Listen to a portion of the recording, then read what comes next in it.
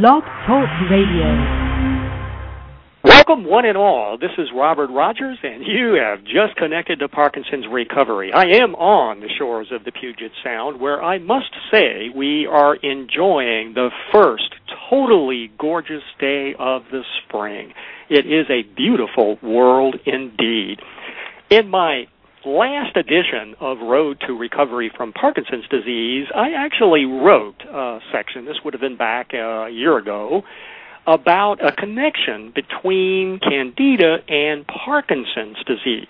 And I must confess I was a bit reticent to actually keep that as a component of the book because no one else really out there in the universe, to my knowledge, had really identified such a connection. After the book came out, I actually received some correspondence from several readers who said, oh, by the way, I just found an article that says exactly what you were speculating about, somebody who, in a scientific way, shows that there is, in fact, a logical and scientific and medical reason why there is a profound and direct connection between Candida, which basically is a yeast infection in the body, and the symptoms of Parkinson's. Well, I'm delighted and pleased and excited today to be able to tell everyone that my guest is the author, or one of the co-authors, of that article, Lidia Epp, who has an absolutely, hold on to your seats, incredible story to tell about how she came to the conclusion that Candida was playing a role in the particular neurological symptoms that she happened to be experiencing, as well as her former husband and her current husband. So it's an incredible story. Lidia, thank you so much for being with us on the show today. Oh, you're welcome. It's a pleasure to be here. Now, your story started back a while ago, and as I understand it, the origins concern Parkinson's symptoms that were being experienced by your ex or former husband some years ago. Yes. I think I need to start, from the beginning probably would be a good point. I got married to my ex-husband in 1990, and it was probably about a year later I started to experience some issues with my health that I haven't experienced ever before. And there was, of course, at that point, there was absolutely no connection to anything. I just started to notice strange new things about my health popping up here and there. And let me tell you a little bit about those symptoms as those health issues as they later, it became obvious they are part of my larger story. But about a year into our marriage, I noticed that I developed some skin issues. And I actually went to see a dermatologist about it, and he told me that basically these are just age spots, which was kind of strange because I was 30. And maybe it's connected with me taking oral contraceptives, and I shouldn't worry too much about it. And a lot of women have similar problems, and it's nothing of concern. And so basically he brushed me off. I noticed these were kind of freckle-like spots, but they were irregular. And another new and strange thing that happened to me around the same time, I stopped tanning. I used to tan easily. I am kind of outdoorsy person, and I spend a lot of time outdoors. And I noticed that I'm not tanning anymore. No matter how many hours I spend outside playing tennis or walking or doing whatever in a garden, I don't tan. And on the top of that, I got those dark blotches on my skin. So that was my first symptoms. Then a year later, I developed several so-called seasonal allergies. And these allergies were ranging from stuffy nose and sneezing and watery eyes to really debilitating severe headaches during especially early spring when the pollen season starts. And I never had that before. I was, like I said, an outdoorsy person. And I never had any problems with allergies. And suddenly I was taking different nasal sprays and allergy Claritin, whatever was available at the time, which really didn't alleviate my problems. So, well, basically I was again told that I have to just resign to the fact that I started to, sometimes later in life we can develop seasonal allergies, and it's nothing that unusual about it. Well, so I took my Nasonex and Claritin, and I walk around with watery eyes and sneezing 20 times at a time and thinking that, well, that's just the way life's going to be for me. Then I developed, it might not be necessarily in the exact time frame as I'm telling you all those different symptoms, but they kind of crept up one at a time. I noticed that my back was hurting me more often. I never had problems with back before, and suddenly I was experiencing pains in my lower and mid back. I went to see a chiropractor, and he told me I developed some mild to moderate spurs in my vertebrae. And, of course, chiropractor helped me some, but not that much, and I had to suffer through those bouts of pain that would go away, but not exactly, and then I had them again. So there was several of those symptoms that were completely, seemingly not connected with one another. And I think it was mid to upper 90s, 96, 97, when my ex-husband noticed some very disturbing symptoms in himself. And eventually, long story short, he went to see his family, our family physician, and he sent him immediately to see a neurologist. And a neurologist diagnosed him eventually with early onset of Parkinson's disease. That was, he was at the time, if I do my math correctly, 43. At that time, I'm telling you all those things as they happened, but back then I did not connect them. Of course, there was absolutely no connection between my seasonal allergies with my ex-husband's diagnosis for Parkinson's disease. I did not know at that point that they were in any way related. And so, what would you like me to say next? Whether about maybe my ex-husband Parkinson's a little bit more, or more on my side of the story?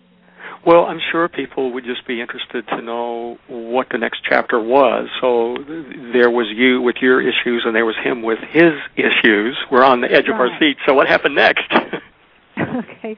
Well, he was, like I said, he was in his early 40s, and he was very active, like me. We were avid tennis players, runners, and he tried to continue with his active lifestyle, but it was increasingly difficult because his Parkinson's was progressing really rapidly. I'm sorry, I'm not going to give you that many details about my ex-husband, since I don't have any contact with him anymore, and I really don't have his permission to talk too much about, to talk about his health condition back then, but I believe that it was a part of my life as well, so in that context, I'm sure he won't mind sharing some details of his struggle with his health. His Parkinson's was not very responsive to initial treatment, and forgive me, but I do not remember exactly what was the original therapy, but I believe initially they put him on levodopa, and it took quite a bit of time and the medication to see some kind of noticeable improvement in his condition. And then around the same time, I think he got in touch with renowned neurologist, neuropathologist in a big university in the state where we used to live, and we were delighted to finally have basically a national authority on the subject to see him. It was really very promising, and that was the doctor that first prescribed him Mirapex. I know that there is much more awareness of that drug nowadays. Back then, it was still experimental drug, and I believe he enrolled as a part of a clinical trial. And there was absolutely nothing known about the side effects of the Mirapex.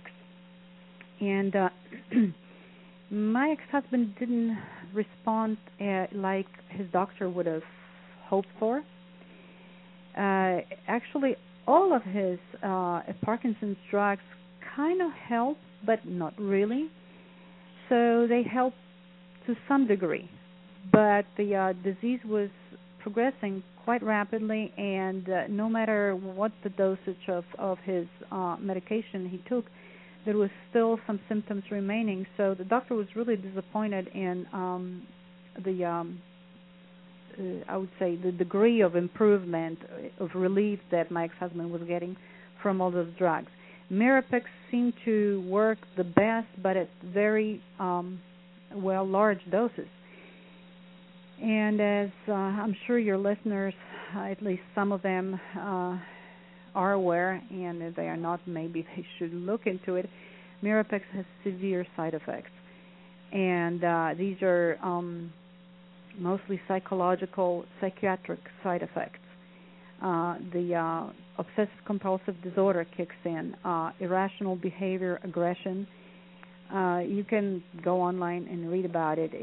There is a wealth of information about it right now. Unfortunately for me and for my ex-husband, he had really severe reaction.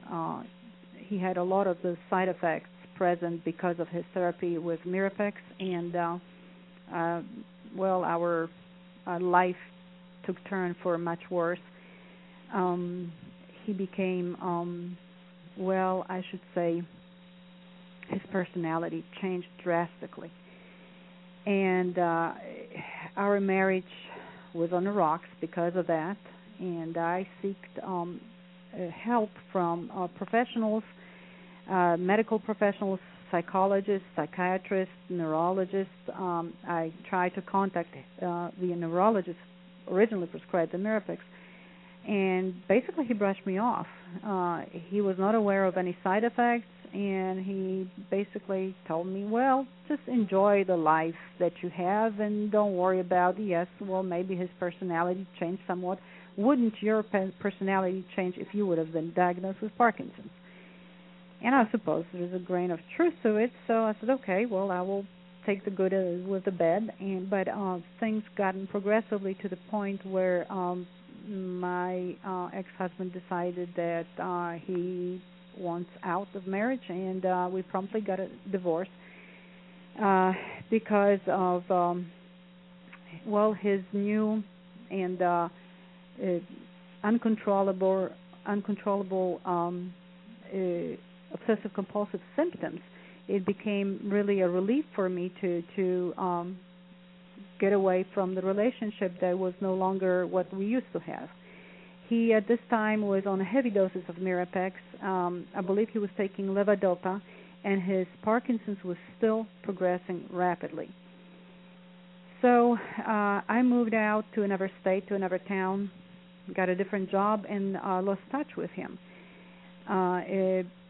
In the meantime, from friends, common friends, I've heard stories that his Parkinson's is still, it's progressing, and because of his profession. He is also a geneticist, and it became almost impossible for him to perform his duties because of the shaking of Parkinson's, and so his life did not look good for him, as far as I could tell from a little information that I had that our friends told me about him. So in the meantime, now I'm skipping a few years. I met it sounds terrible, my current husband. His name is Bob, so he gave me permission to talk good about name. Him. So his name is Bob, and a few years later we got married, and we would have lived happily ever after. However, after about a year of our marriage, Bob noticed that he suddenly became allergic to pollen. He developed back pain. He developed severe migraines. He developed severe skin rashes. And then we paused and we said, you know what? This is not a coincidence. It cannot be. Actually, I have to praise Bob, who by profession is a pilot. But he spent days and nights relentlessly looking through the information, mostly on the internet, to find how is it possible, what possibly could be mildly contagious disease that would cause those symptoms, and it would take years to develop. And he was the first one, I think it was 3 o'clock in the morning when he woke me up and he says, I found it. That's great. He woke you up then. He was on the internet. I just could not persuade him to take a break and slow down. He was on a mission that he's going to find what is going on. At this point, we knew something is going on. It's not a coincidence that we both previously very healthy, middle-aged people suddenly develop the same health issues. And it happened to me before when I married my ex-husband, and now Bob is married to me, and a year later he developed the same symptoms. It cannot be. What symptoms were you experiencing at the time when he woke you up at 3 o'clock in the morning and said, I figured it out? Let me just tell you, I was a mess.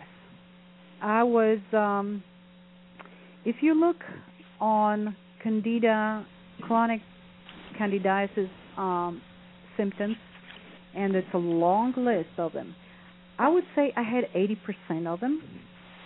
I was fatigued. I was depressed. I had severe skin rashes. I had a constant problem with my GI upset. I had severe migraines. My migraines were absolutely debilitating at this point. It could go on for 3 days. I was unable, that kind of migraine that you can look at the light, you cannot hear any sounds because it hurts.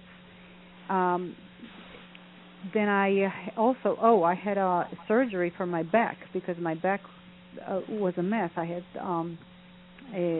problems with the spurs in my vertebrae, and I also developed a herniated and then eventually ruptured disc because Candida does weaken your cartilage. Now I know. I didn't know it back then. My gosh, I had a myriad, just really 80% of the very long list of Candida symptoms, I had them all. And Bob's first symptoms, especially the one that bothered him the most, was rashes. He had severe skin problems since after like maybe half a year to a year after we met. So anyway, so it became obvious that there is a common denominator to all of that. And finally, Bob found it. He didn't know much about it. He says, look, there is some scientific papers. I don't know all that stuff. Why don't you read it? But I think that's the thing that we both have. So that was when I started to dig into it, and sure enough, as the more I read, and that was in early 2001, 2003, I want to say. Yes, 2003. Back then, there was really not that much information about chronic candidiasis online. And I have to say there is a lot of bad information online. There is some very good information, and there is some very bad. Just because somebody posted it online doesn't make it so. And people post the strangest things. And if you come unprepared and you start reading indiscriminately, you can wind up with some strange websites and strange advice. So just my word of caution to whoever is going to do any research online on that issue. I believe things change, and now there is much more legitimate research published online. But back then, it was people trying to sell you all kinds of strange herbal remedies, and the real solid information was really scarce. But after doing that research, I realized that, yes, indeed, Bob is right. This is the Candida that we're experiencing. And my first question was, how do we get rid of it? And so that led me to Dr. Orion Truss, who was a physician. I don't know if he's around anymore. He was a gentleman in his 80s when I met him, because I just called and I asked if I can fly to Birmingham, Alabama, to be his patient, because I'm that desperate, and so is my husband, and he is the authority on the subject, and is there any chance that he can see us? And he said yes. And so next thing I know, I was on the plane to Birmingham, Alabama, to see Dr. Truss, and he was, I believe, 82 at the time, which was mid-2004 or 2003, and he was still practicing, and that is his specialty. That's all he did. His practice was treating patients with chronic candidiasis. And it was such a relief, because he was the first person that I could talk to, and he didn't tell me that I am hypochondriac, that there's nothing wrong with me, that I should just take some over-the-counter Claritin and everything is going to be fine. I forgot to mention, I was diagnosed with something called A-specific environmental asthma, which basically meant that, well, you have something that looks like asthma, but we don't know what it is, and we don't know where it came from. And it was shortness of breath, a kind of heavy feeling in my chest, and a persistent dry cough. I went to see my family physician about it. I will back up a little bit, if you don't mind. I hope I'm not confusing anybody, but I will back up a little bit. Before I saw Dr. Truss, I tried, since we figured out that it was a Candida, we decided that we're going to try our luck with our family physician. And I went to see, actually, both Bob and I, we made an appointment to see our family physician together. And when we went there, we told her the story. She looked at us like we're from another planet. And basically she told us, well, there is no such a thing like chronic candidiasis. And we said, well, but that's what we believe we have. And she answered us, well, when I was in medical school, they didn't teach us about chronic candidiasis that would attack your entire body, basically, different tissues. And she was extremely skeptical. She thought we were one of those strange people who believe that they read something online and suddenly they know something about medicine and they think they are almost professional. And also, I think she decided that we both are kind of hypochondriac. We talk ourselves into being sick to some kind of mysterious disease that doesn't exist. And at that point, I went to see a ear, throat, and nose specialist, and then they told me I have this non-specific environmental asthma, and gave me an inhaler that didn't help. My doctor decided that for my other problems, maybe I have some kind of bacterial infection, and prescribed me broad spectrum antibiotics that didn't help. However, there is this thing, if you are on a broad spectrum antibiotic, especially those most recent ones, they do have a component that is anti-inflammatory. So Candida does cause a lot of inflammation inside in your respiratory tract, in your GI tract. So if you're taking antibiotic that has that component, it actually helps. So I felt somewhat better. And as soon as I stopped taking antibiotic, I would go back to where I was and actually got worse. And the same thing repeated itself with the inhaler. Inhaler constricts your vessels, blood vessels in your respiratory tract. So it did help some during the time that I was taking it, but as soon as I stopped taking it, it didn't help at all. So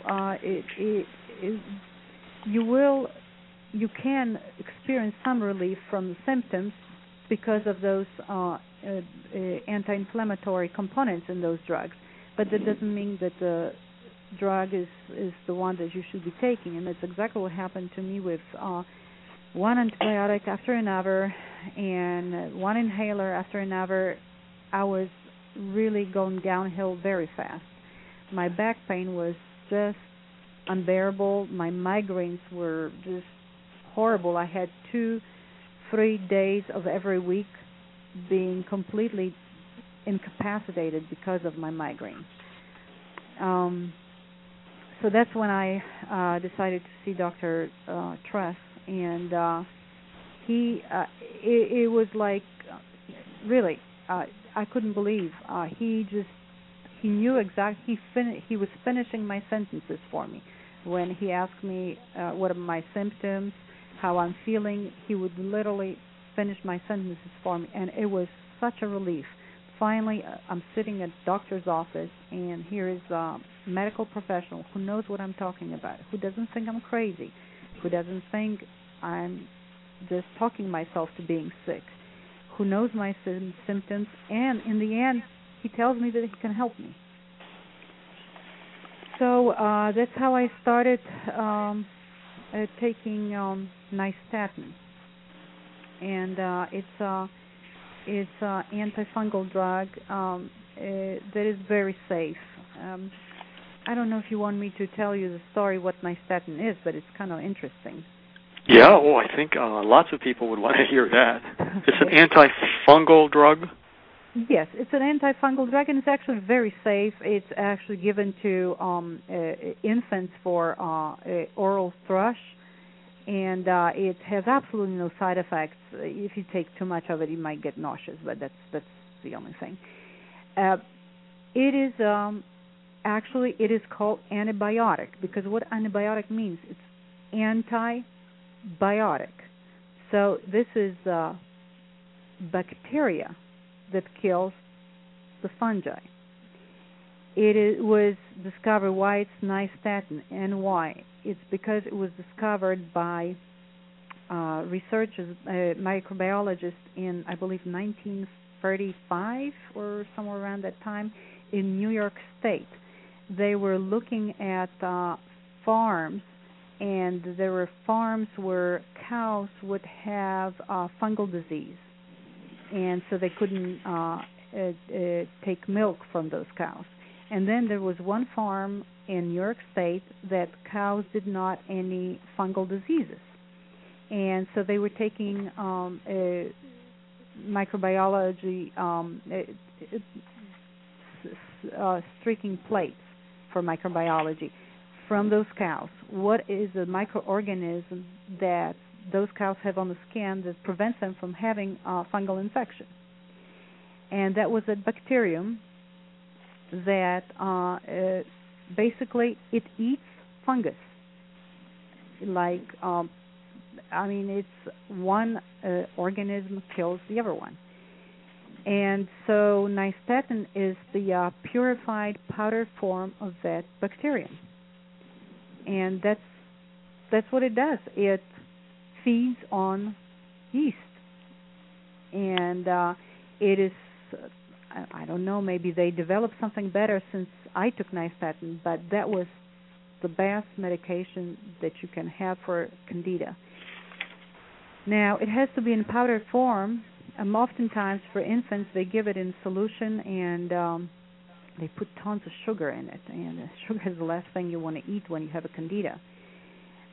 So Dr. Truss, I didn't know back then, but he told me the only form of nystatin that would work was that pure powdered form, and you just mix it up with a little bit of water and drink it.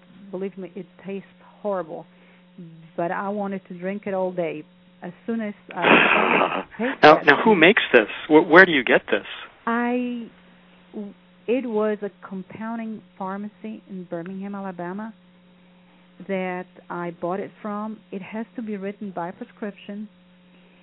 And here's the thing: if you take a nystatin, but you don't follow the whole regimen, then don't bother, because it's the whole different way of life that you and there is no shortcuts. You have to do it, and nystatin is just one. It's a very important segment of that therapy, but it's not the whole thing. So please don't get an impression that if I just find somebody who can prescribe me nystatin, I'll be fine. It is only a portion of the story, and I'll get to the rest of the story in just a moment. But we did follow the regimen that Dr. Truss recommended, and there is his book. It's called Missing Diagnosis by Dr. Orion Truss, and you can buy it on Amazon, I think. This is the best book that I've seen. Dr. Truss is one of those physicians that you wish all physicians would be like him. He is very professional. He is extremely knowledgeable on the subject. He really researched the issue, and he is actually the first one that named and first diagnosed the symptoms, the chronic candidiasis. The name comes from him. He was a practicing physician in a hospital, and he noticed some patients that had symptoms which now are known as chronic polystemic candidiasis. Back then, they were just patients that wouldn't respond well to anything, and they would keep coming back to see him. And eventually, he was the first one that made the connection. He wrote a couple books about it. Recently, he wrote Missing Diagnosis too, and I haven't read that one yet. Of course, I don't need it now, but I would like to read it. I just didn't have a chance yet. He wrote a number of articles published in the 80s, I believe, on the subject. The first one, I have it here with his autograph, actually, Metabolic Abnormalities in Patients with Chronic Candidiasis, the acetaldehyde hypothesis. And, when it was published, well, it doesn't matter. I think it was 1983. He published several articles on the subject. So, the long story short, I saw a dramatic improvement in myself, and Bob recovered very quickly as well, because it turns out that we caught it very early, before we didn't have those symptoms for many years. We didn't have that much damage done to our bodies, so we were able, and we were still relatively young, in our early 40s. We were able to recover quickly, and we were absolutely religious about the regime that has to be followed to really fully recover. And so after, I believe, half a year, I was basically symptoms-free. I had my life back, which is absolutely amazing. You don't know how bad you feel until you start feeling better again, and then you look back and you realize how many things you gave up on doing, how limited your life became because of the debilitating condition that took over your life. And then I realized how significant it was and how significant the improvement was. And so I looked back and I said, well, okay, there is still that connection. My condition started after I met my ex-husband. And then I start to experience more and more symptoms. And then I passed them on to Bob, to my current husband, who never had any contact with my ex-husband. So it has to be a mildly contagious condition that originated with my ex-husband.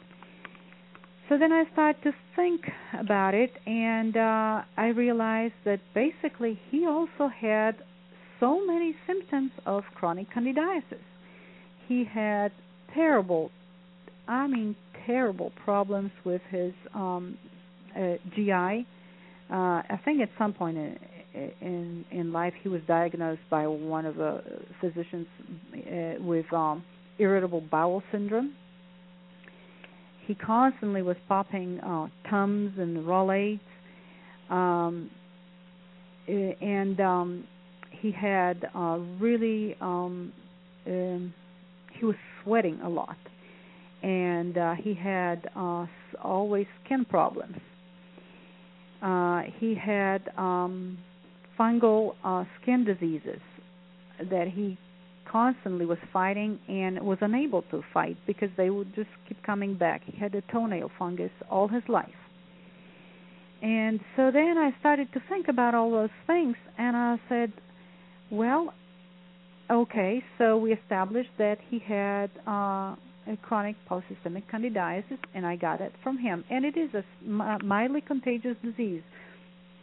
And sharing a towel, sharing the same bed, rubbing your skin off in sheets of the same bed, using the same kitchen utensils, spoons, it can be casual contact over a period of time. It will cause the same this effect. So then I started to think about it, and I said, well, is it possible that the Candida was a reason why he developed Parkinson's? Would that be a part of the equation? Because there was no family history in his family of Parkinson's. He was in his early 40s. Average age of onset of Parkinson's is it 67, or it might be even higher? Oh, I think it's a little younger than that, because more and more young people are beginning to develop symptoms. So maybe 60 or thereabouts.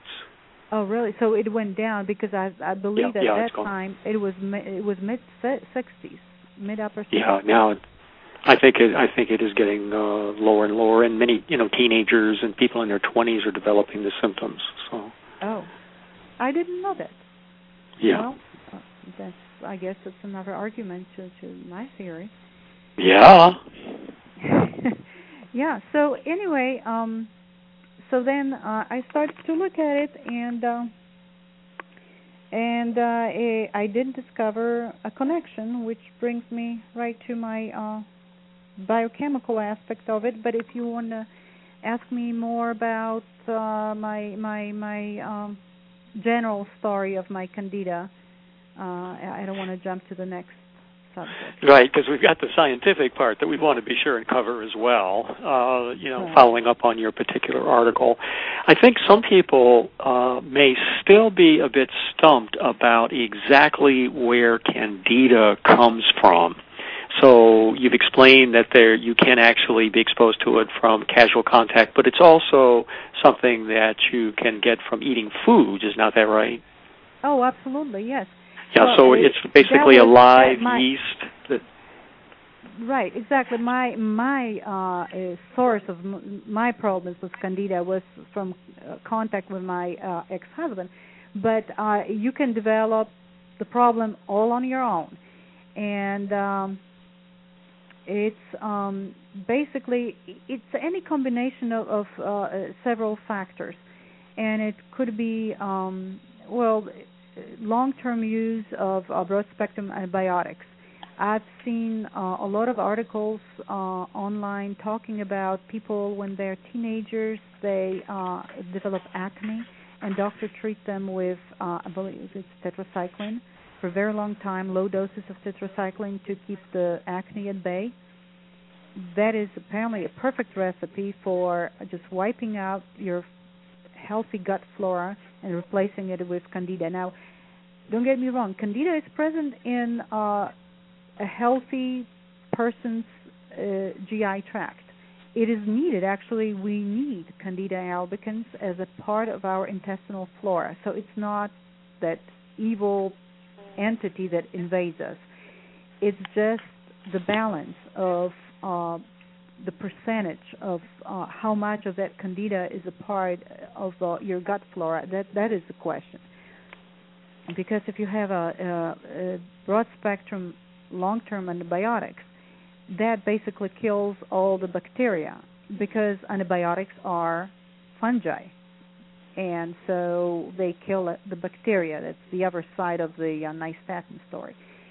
So what is left is the fungi that will not be killed off by antibiotics, and then Candida basically it's kind of filling out the vacuum principle.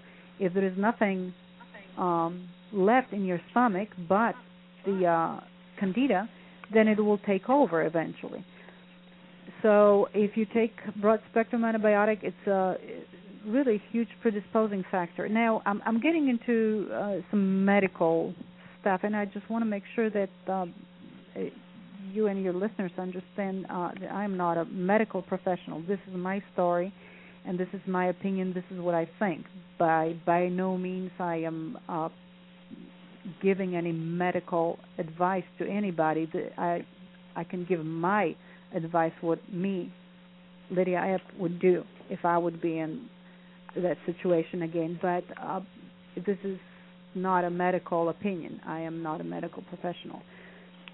But these are conclusions that I came to by dealing with the problems myself. So exposure to antibiotics and casual contact with somebody who has it, and also ingesting certain foods with yeast. Exactly. You know, I believe that we are all part of nature, and nature likes balance. And if we don't have a balanced diet, it can cause bad things happening with our body. And I really believe that.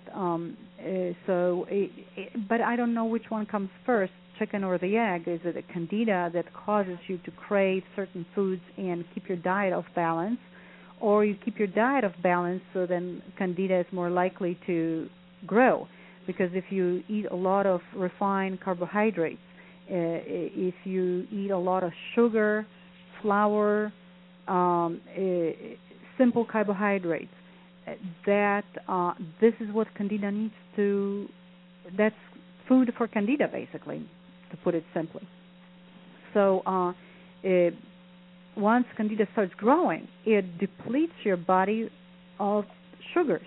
So then you crave them more, and you really don't crave them for yourself, but rather for the invading organism that depletes your body from a normal balance of those, because you do need some carbohydrates. It should be part of your healthy diet. But if Candida utilizes all of it, metabolizes it itself, then your body craves that. And if your body craves, you eat more, and then you feed more Candida, so Candida grows really quickly. And so it's a vicious cycle.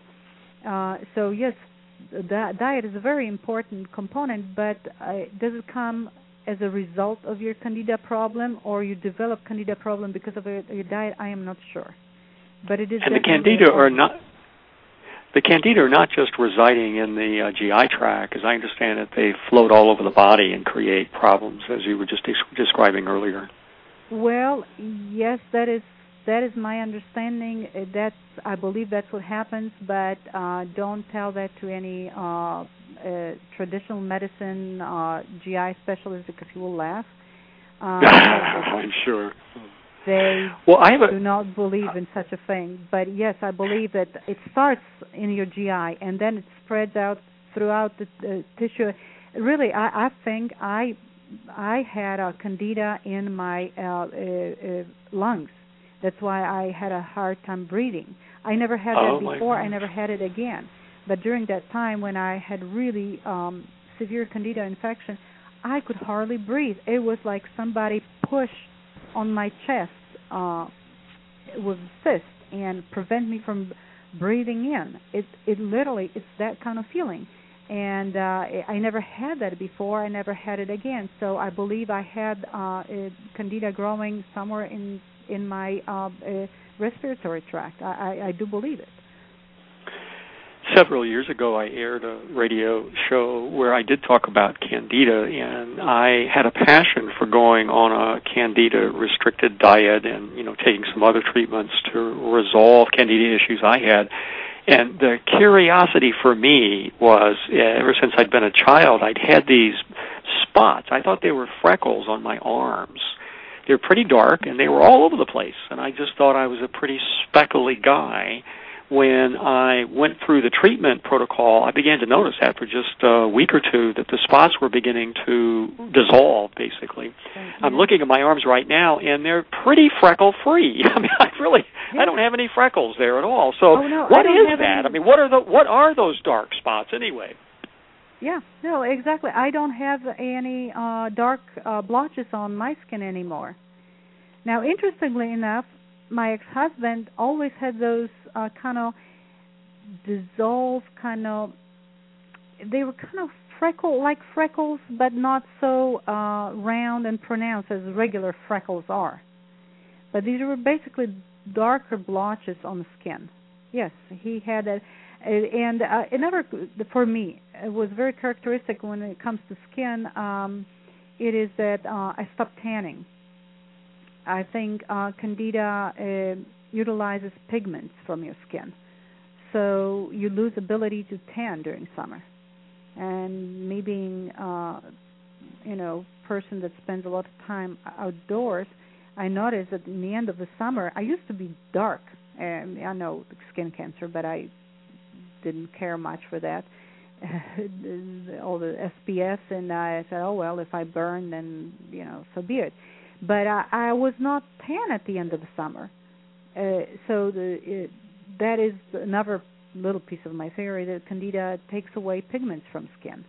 So if you notice that back when you were younger or some few years back you did tan and now you cannot, it's another, a piece of evidence that it could be the case, that you have something that invades your skin that prevents skin from natural process of tanning, which requires pigment. Another thing that is very important, the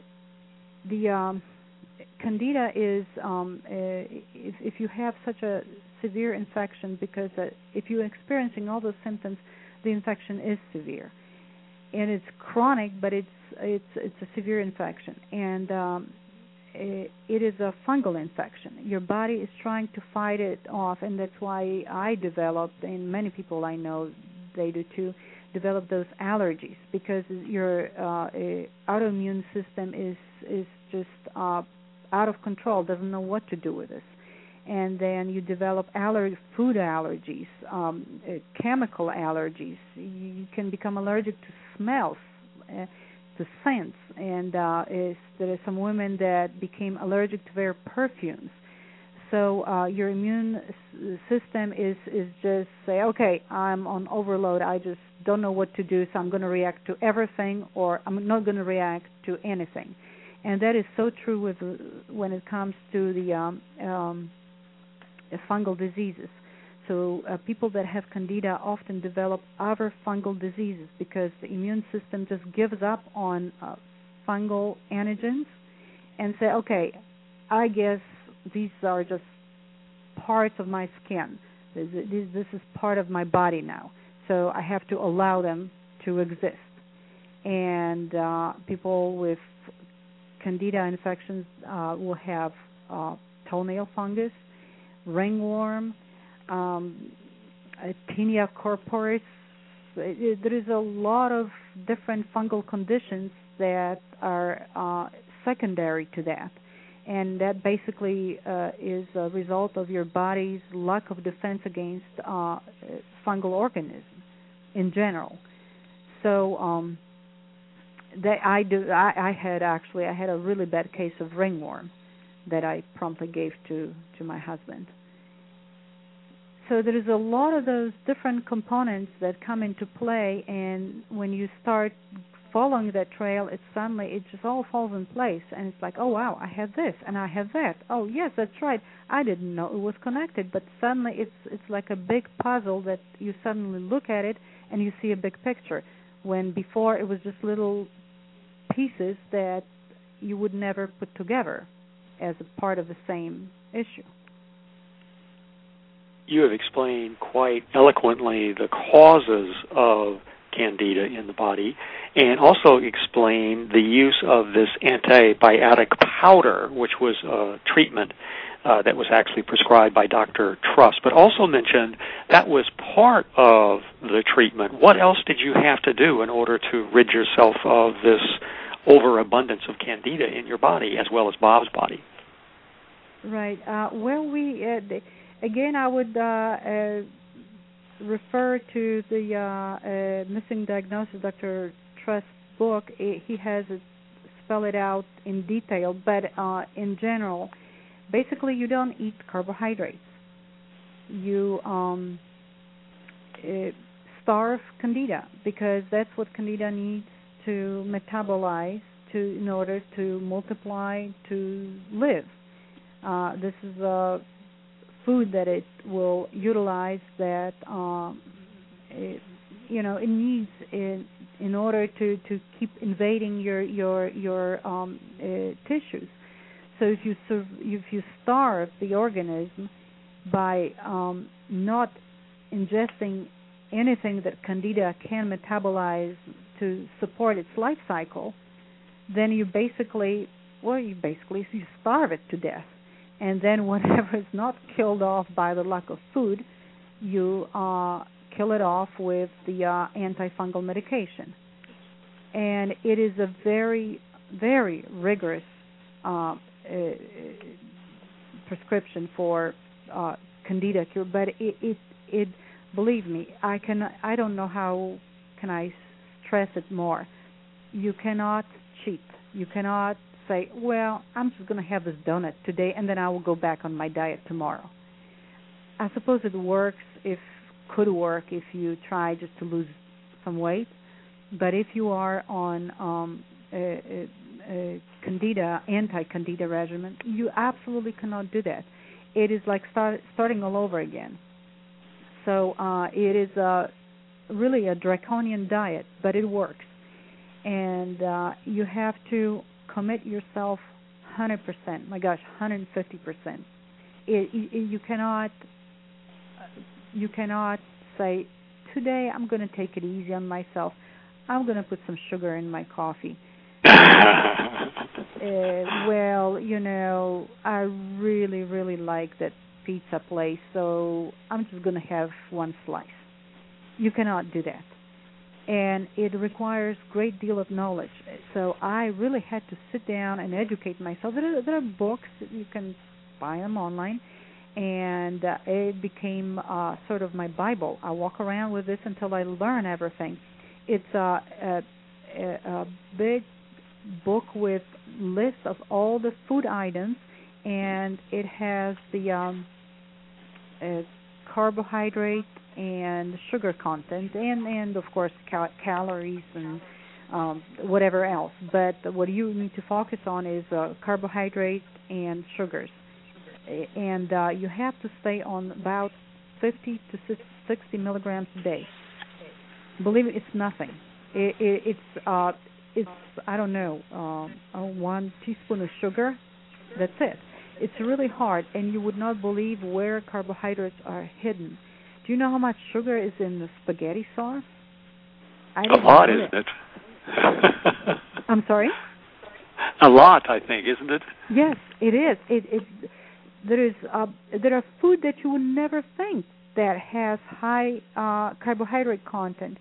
They do. You have to read every label of every food item that you're going to eat, and you have to basically walk around with a calculator, and if by lunch you exceeded your or you are at your maximum for the day, then you just stick with salad, and it can be tomatoes have a lot of sugar, carrots have a lot of sugar, so not every vegetable will work. I have to tell you, it's a wonderful diet. I lost 20 pounds. Actually, I lost more than I wanted, that I should have. I was pretty skinny at the end of that diet, and I stayed on that diet for 2 years. But it is, you learn do's and don'ts. You learn what you can eat and what you cannot. And then it becomes easier. First few months, it's terrible. And also you have the die-off phenomenon where the Candida starts to die off, and you feel terrible. You actually feel sick. You can even run fever, and I did for a few days. I felt like I have a flu, and that is, it's probably not very kind of good way to, appealing way to put it, but if you have flowers sitting in the vase, and they start to die, they give out all kinds of smells and odors and gases, and basically that's what Candida does. When it starts to die off, it gives out all those toxins, and you feel sick because suddenly the living organism that used to invade you is dying out. And for some people, I heard it can take up to 2 weeks. For me, it was maybe 3 or 4 days. I felt terrible. But if you stick with this diet through that period of time, after a few weeks, suddenly there is a dramatic improvement. And that was very encouraging to me because the diet is so draconian. But you did stick with this, it sounds like, for 2 years. So you were in it for the long haul. Well, I hate to say it, but it is not a quick fix. You cannot do the Candida diet for a week and next Monday wake up and be healthy. There is no quick fixes there. There is no easy and miracle pill that you take and everything is good, or you stay on the diet for a short period of time and you wake up a couple weeks from now and you're feeling great. It is a long haul, but it can be done. Let me tell you, I'm enjoying my dark chocolate. I'm enjoying, I enjoy pizza occasionally. So I'm not on a diet anymore at all. Now, it did teach me how to eat wiser. When I go to the grocery store, I still shop looking at the labels. I don't buy food that are high in refined sugars, refined carbohydrates. I do eat much healthier as a result of that, but I think it's good. And it really has nothing to do with Candida anymore, but I just feel much better. And if you stay on that Candida diet, eventually you can go up on carbohydrates up to, 100 milligrams a day or something. So after a few months, you can ease your body back into some of that. And if you feel relapse, If you start to feel sluggish, you feel bloated, you start to feel symptoms of Candida again, then you have to back up, of course. But first several months, it's very strict, and there is no quick answers how to get rid of it really fast. At least I'm not. If you'd like to ask Lidia Epp a question, you can call toll-free right now. This is a live program, and that toll-free number is 877-590-0733, or you can connect through your computer using Skype. In 2006, Lidia, you published an article titled Chronic Polystemic Candidiasis is a possible contributor to onset idiopathic Parkinson's disease. Tell everybody about your discoveries that you convey in that published article. Yes, well, like I said, I contacted my ex-husband. Oh, I guess I didn't go to that part of the story. I contacted my ex-husband, and I told him about my findings, that I believe it was Candida, and I also believe that there is a connection between the Candida and the Parkinson's.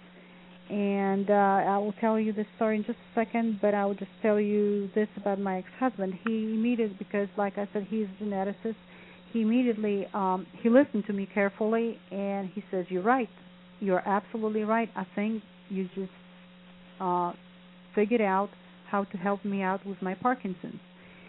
And at that time, he was,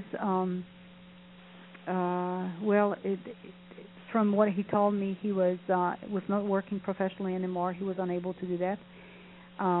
He had the deep brain stimulation, which didn't really work. Didn't give him the results that everybody was telling him that he would experience. And he was having a really rough time with the Parkinson's, that was really devastating him. And he went to see Dr. Truss as well.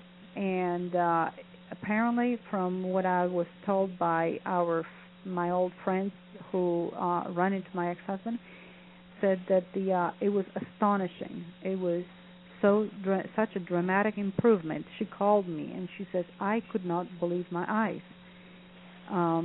What a remarkable improvement it was." And of course, she asked him what happened, and he told her that I contacted him with my theory, that he followed through, and there he is. I don't know how is he doing now, but I understand a few years ago I received some information from another friend of mine. She says that he's doing great, and it is my understanding that he, just like me and Bob, stayed on a very strict anti-Candida diet. He took the nystatin, or he was Dr. Truss's patient, so whatever was the Dr. Truss's therapy for him, he followed that. He no longer needed the deep brain stimulation, and I have to tell you, he told me that a little story, and I hope he doesn't mind that I will share that with you, because I think it really is a good one. He went to the hospital. It was University Hospital that they had the deep brain stimulator implanted, and I understand, so as I understand the procedure, you have like a remote control, a switch that you can turn it on and off. And they were doing some tests and asked him to turn it on first, and then they will go through some mobility tests. How is he doing? And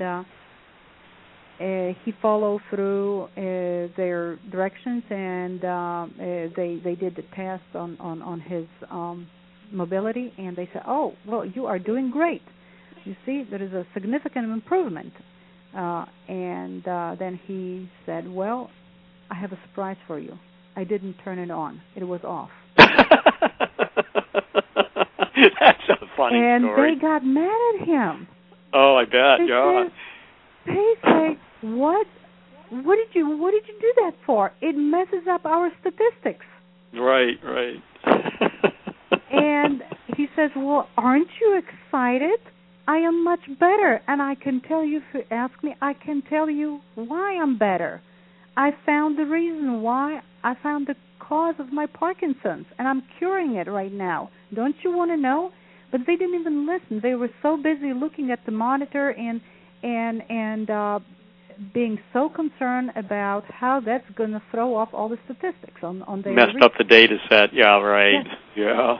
How do you correct that then? That's really quite they were funny not indeed. excited about his miracle improvement. They were excited. I mean, they were concerned about how could it be that he didn't turn it on and now they put it in the wrong column and how it's going to look.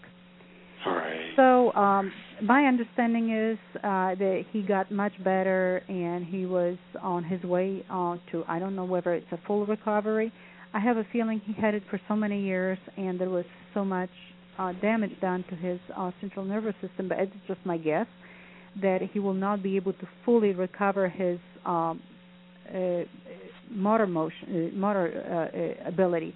So he will probably still have some stiffness, maybe some pain. I don't know. I haven't heard from him. But it was my understanding last time I talked to him, I believe it was 4 years ago, that he is doing remarkably better. And so this is the Parkinson's Recovery Radio Network, and so that's a wonderful story of recovery of an individual who clearly was experiencing some challenging symptoms. So he got better, you got better, and just to be clear, Bob also, as I understand it, as well. Is that right? Oh yeah. He was very early in the whole vicious cycle, so he recovered first, actually, and then it took me a little longer to get to the point where I'm back to normal. But I'm absolutely back to where I was before, and if I wouldn't have my scar from my back surgery, you would never know I had any health problems. I don't have any allergies. I don't know what migraines are. We live out in the country, and so when the allergy season starts, this is just as bad as it gets, but I don't have any allergies. I don't even ever take Benadryl anymore. I spend a lot of time outdoors, and I do tan. I have no skin problems. Quite frankly, I am a very healthy, middle-aged person right now. I take no medicine of any kind. And I am not on any diet other than I am watching my diet because I know that carbohydrates are not such a good thing for you to eat in excess. And I just don't like them. I don't like the sweet taste anymore because I'm not used to sugar anymore. And I don't want to teach myself again to be used to that. So I'm doing great, and Bob is fine. And as far as I can tell, my ex-husband is doing much better. Tell us more about what you've discovered then from a scientific and medical point of view about the connection between candidiasis and the symptoms of Parkinson's disease. Yes, well, medical point, I cannot tell you because, like I said, I'm not a medical professional, but I will tell you from scientific point of view the best I understand.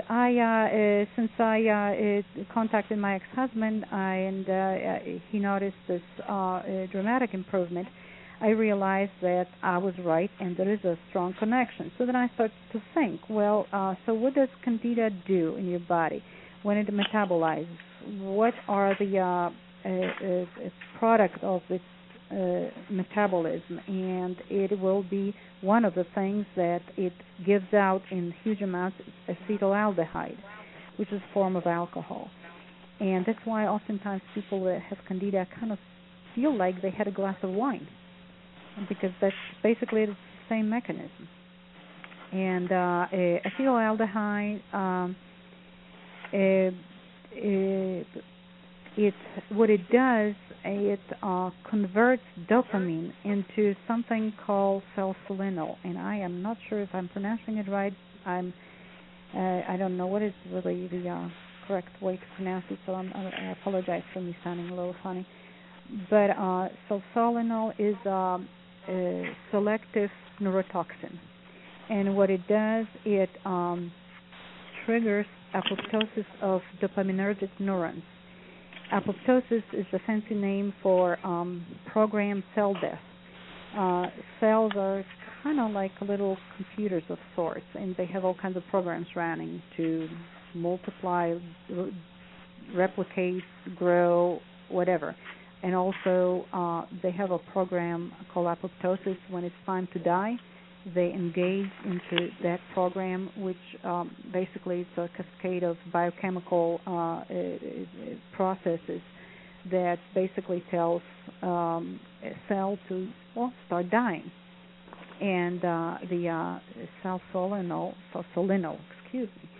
is a compound. It's a chemical that will trigger that apoptosis signal in dopaminergic dopaminergic neurons. So it's not that it will cause any cell to die.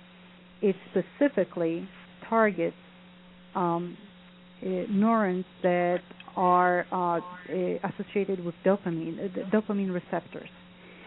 So there is a vicious cycle, basically, and if you look at it, it's a very straightforward, actually, chain reaction. And there are reports in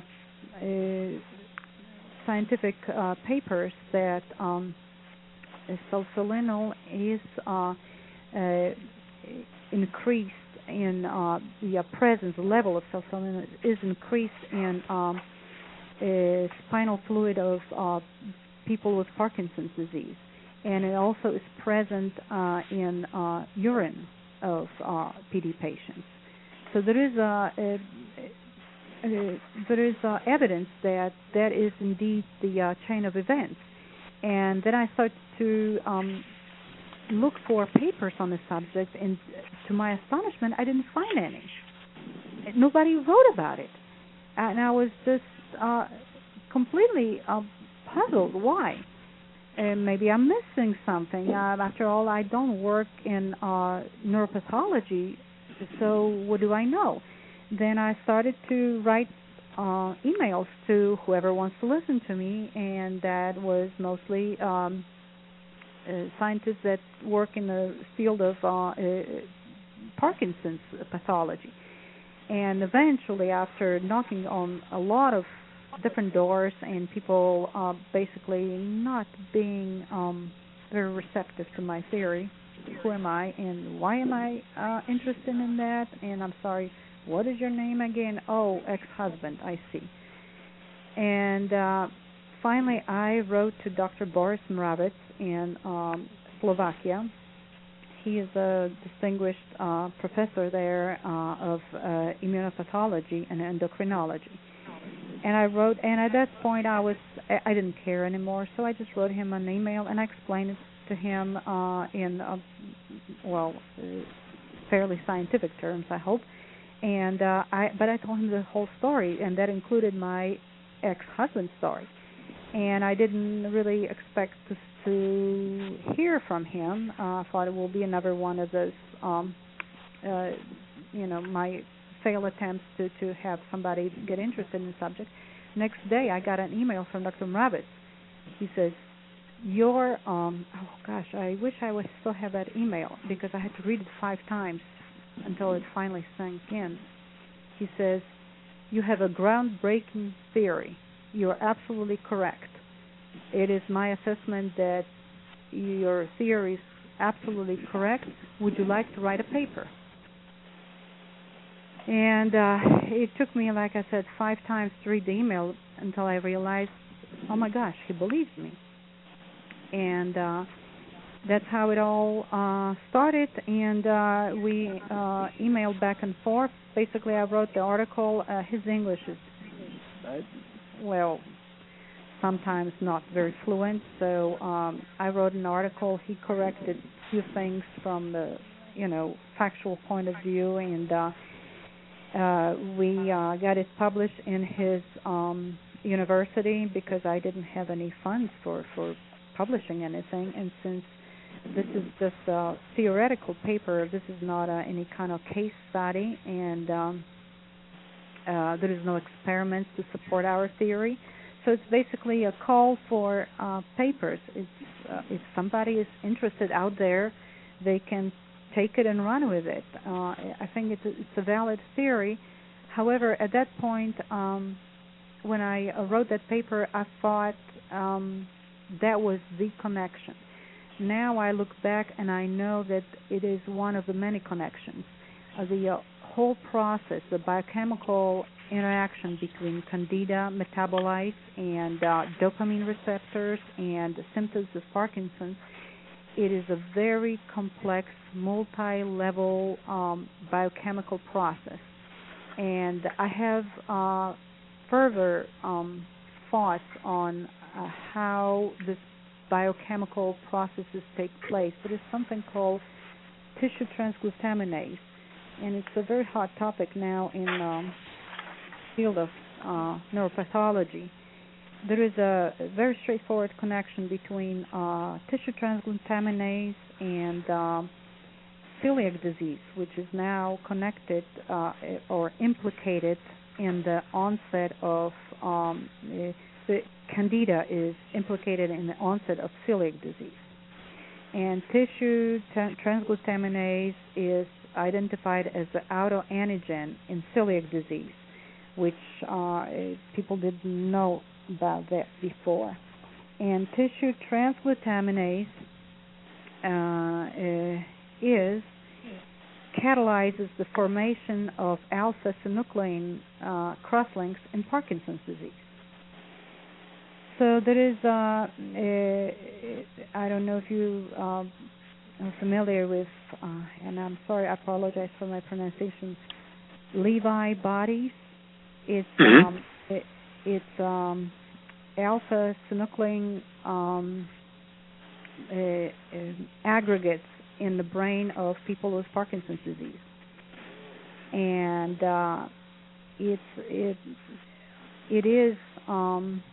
it's catalyzed by tissue transglutaminase.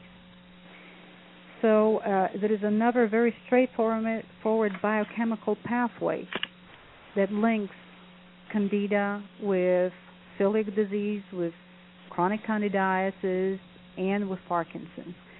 So I think the process is very complex, and what I found out is just a little tip of an iceberg, and the iceberg is still underwater, but it's all connected.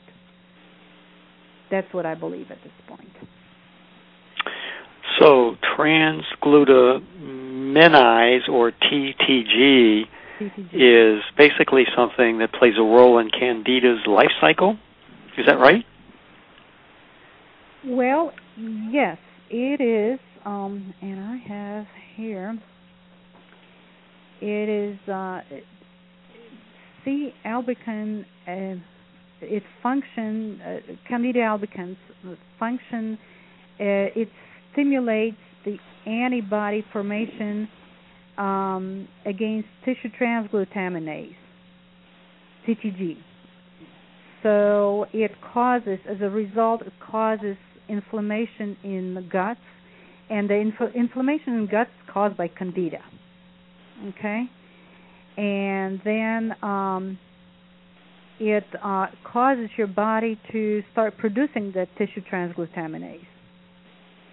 And tissue transglutaminase, in turn, it induces, it catalyzes the formation of the, they call it Levi bodies. It's a hallmark of Parkinson's disease in the brain. So it causes dopamine receptors to die and form those aggregates in the substantia nigra.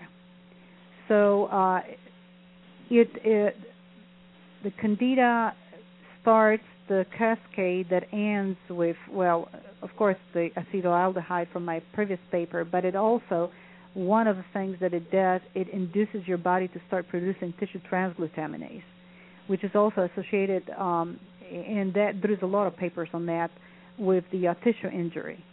Well, your lining of your intestine is injured in a way by Candida albicans because it actually adheres to the intestine walls. So it starts a cascade of events, and this is just another biochemical pathway of the same process, which is very complex, and I'm sure I don't understand it fully. I don't think anybody understands it fully yet, and there is really no papers linking all of that together. There are papers on celiac disease and Candida albicans. There are papers on tissue transglutaminase and cross-links with Parkinson's disease. There is identification of tissue transglutaminase, alloantigen in celiac disease, but all those dots, nobody connected them yet and published it.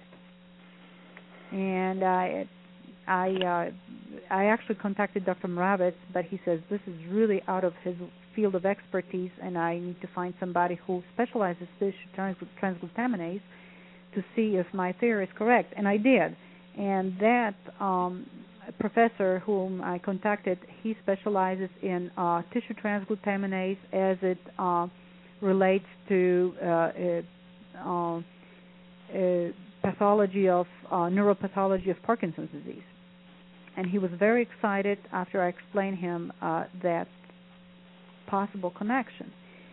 And actually he was excited to the point that he says, hey, I have some money left over from one of my grants. Why don't I run a small study on the rat model and see if I can generate some data to get a grant to study just that, which is fantastic. It's more than I hoped for.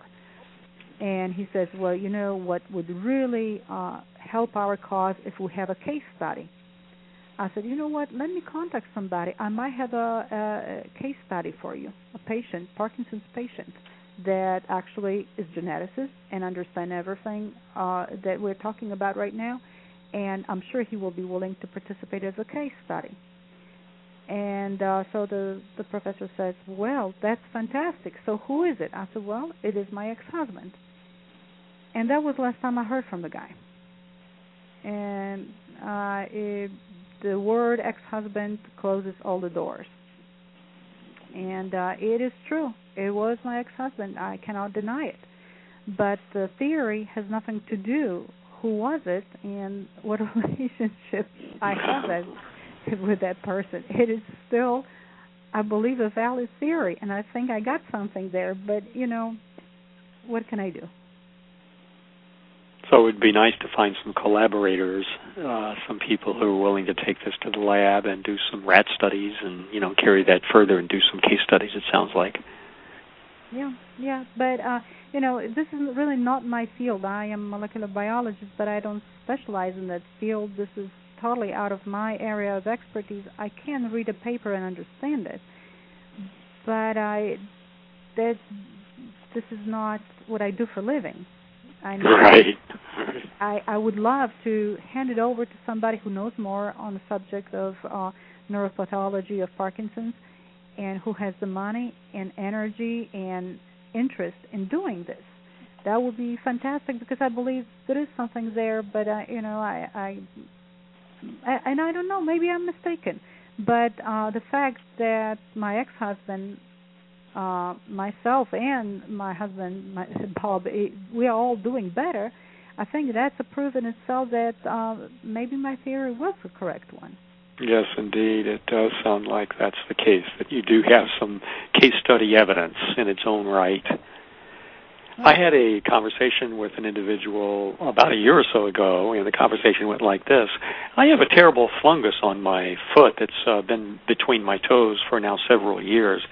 Do you think that has any connection to the neurological symptoms I'm currently experiencing? I think what you're suggesting is, the answer is yes, there is a connection. Am I summarizing that correctly? Yes, it could be a connection. It could be that your immune system just doesn't recognize fungal organisms as invading, as an antigen, something that they need to fight. It needs to fight because you have the fungal organism. It is different, but it's still a fungal organism. It's constantly present in your body, and your immune system say, "Oh, it's one of those guys. It's okay." You see, you basically do not have normal immune response to fungal diseases. So I do know that, and there are publications that people with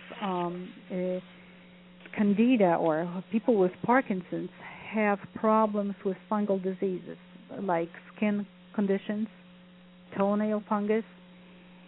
And look, I'm not saying that all the Parkinson's cases are induced by Candida, but by no means. I'm saying that I don't know what percentage of Parkinson's cases are connected with Candida. I believe that Candida is a very potent component of the picture, and it produces neurotoxin. And if on the top of that you have other predisposing factors, you will develop Parkinson's eventually. But Parkinson's could be, I think it's a name for a symptom, and the causes of those symptoms can be different. It could be a traumatic head injury. What is that? Muhammad Ali? I believe his story is completely different, and it's completely unrelated to Candida. I have to tell you, another predisposing factor that my ex-husband had was, in my mind, that's my take on it, he was a long-distance runner, so he wanted to stay lean and not gain weight, especially when he was training for a race or whatever. He liked his tea really sweet, so he didn't want to put sugar in it. He put aspartame in huge quantities. And I don't know if I can say it on your radio, but I will say it. Well, of course you can. I believe that aspartame is a very potent neurotoxin. It is just the worst thing that you can put in your mouth. It is documented that it is selective neurotoxin, and the amount of aspartame that he took was huge. He, like I said, he liked his tea really sweet, and he liked 2 or 3 teas a day. So he took huge quantities of whatever is a NutraSweet or so there was another predisposing factor to his Parkinson's. But yes, I believe that fungal Candida infection is a huge predisposing factor to Parkinson's. But it might not be enough to trigger the onset of PD. Maybe there is maybe you need another factors that will favor the development of PD, the straw that breaks the camel.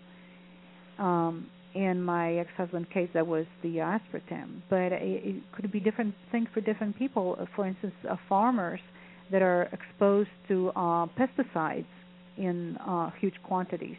That could be a very large contributing factor. So I think it's different for different people. Our bodies are different. Our weak points are in different places. So I think PD is just the kind of very general description of symptoms that can be caused by any number of things. But going back to your question, yes, I think that a chronic infection with Candida does lower immune response to other fungal conditions like skin conditions. So it probably is associated. Lidia Epp, this has been a most fascinating discussion for me. I've been on the edge of my seat the entire hour and a half. I want to thank you so much for taking the time to tell us your story and being a guest on the Parkinson's Recovery Radio Network. Oh, you're welcome. It was my pleasure, and I hope listeners took some information from it and they found it useful. And it is indeed a groundbreaking revelation, and it encourages anyone and everyone who suspects that they may have a Candida issue to investigate that much more seriously and aggressively. given the story that there are 3 individuals whose health has returned completely and totally, that's a motivation in itself to be able to know much more about the devastating effects that Candida can have on your health and wellness. For those of you that are looking for further information about Candida, I do have information in the revision of Road to Recovery from Parkinson's Disease. You can get that if you visit Amazon, or you can see more information about the second edition of Road to Recovery from Parkinson's Disease by visiting parkinsonsdisease.me. And that's what's happening on the shores of the Puget Sound, where all the women are smart, all the men are handsome, and all the children are truly loved. Know that you are on the road to recovery by virtue of the fact you're listening to this show. Have a marvelous week, and we look forward to connecting with you on Wednesday, 3 p.m. Pacific Time. This is Robert Rogers. This is Parkinson's Recovery. Good day.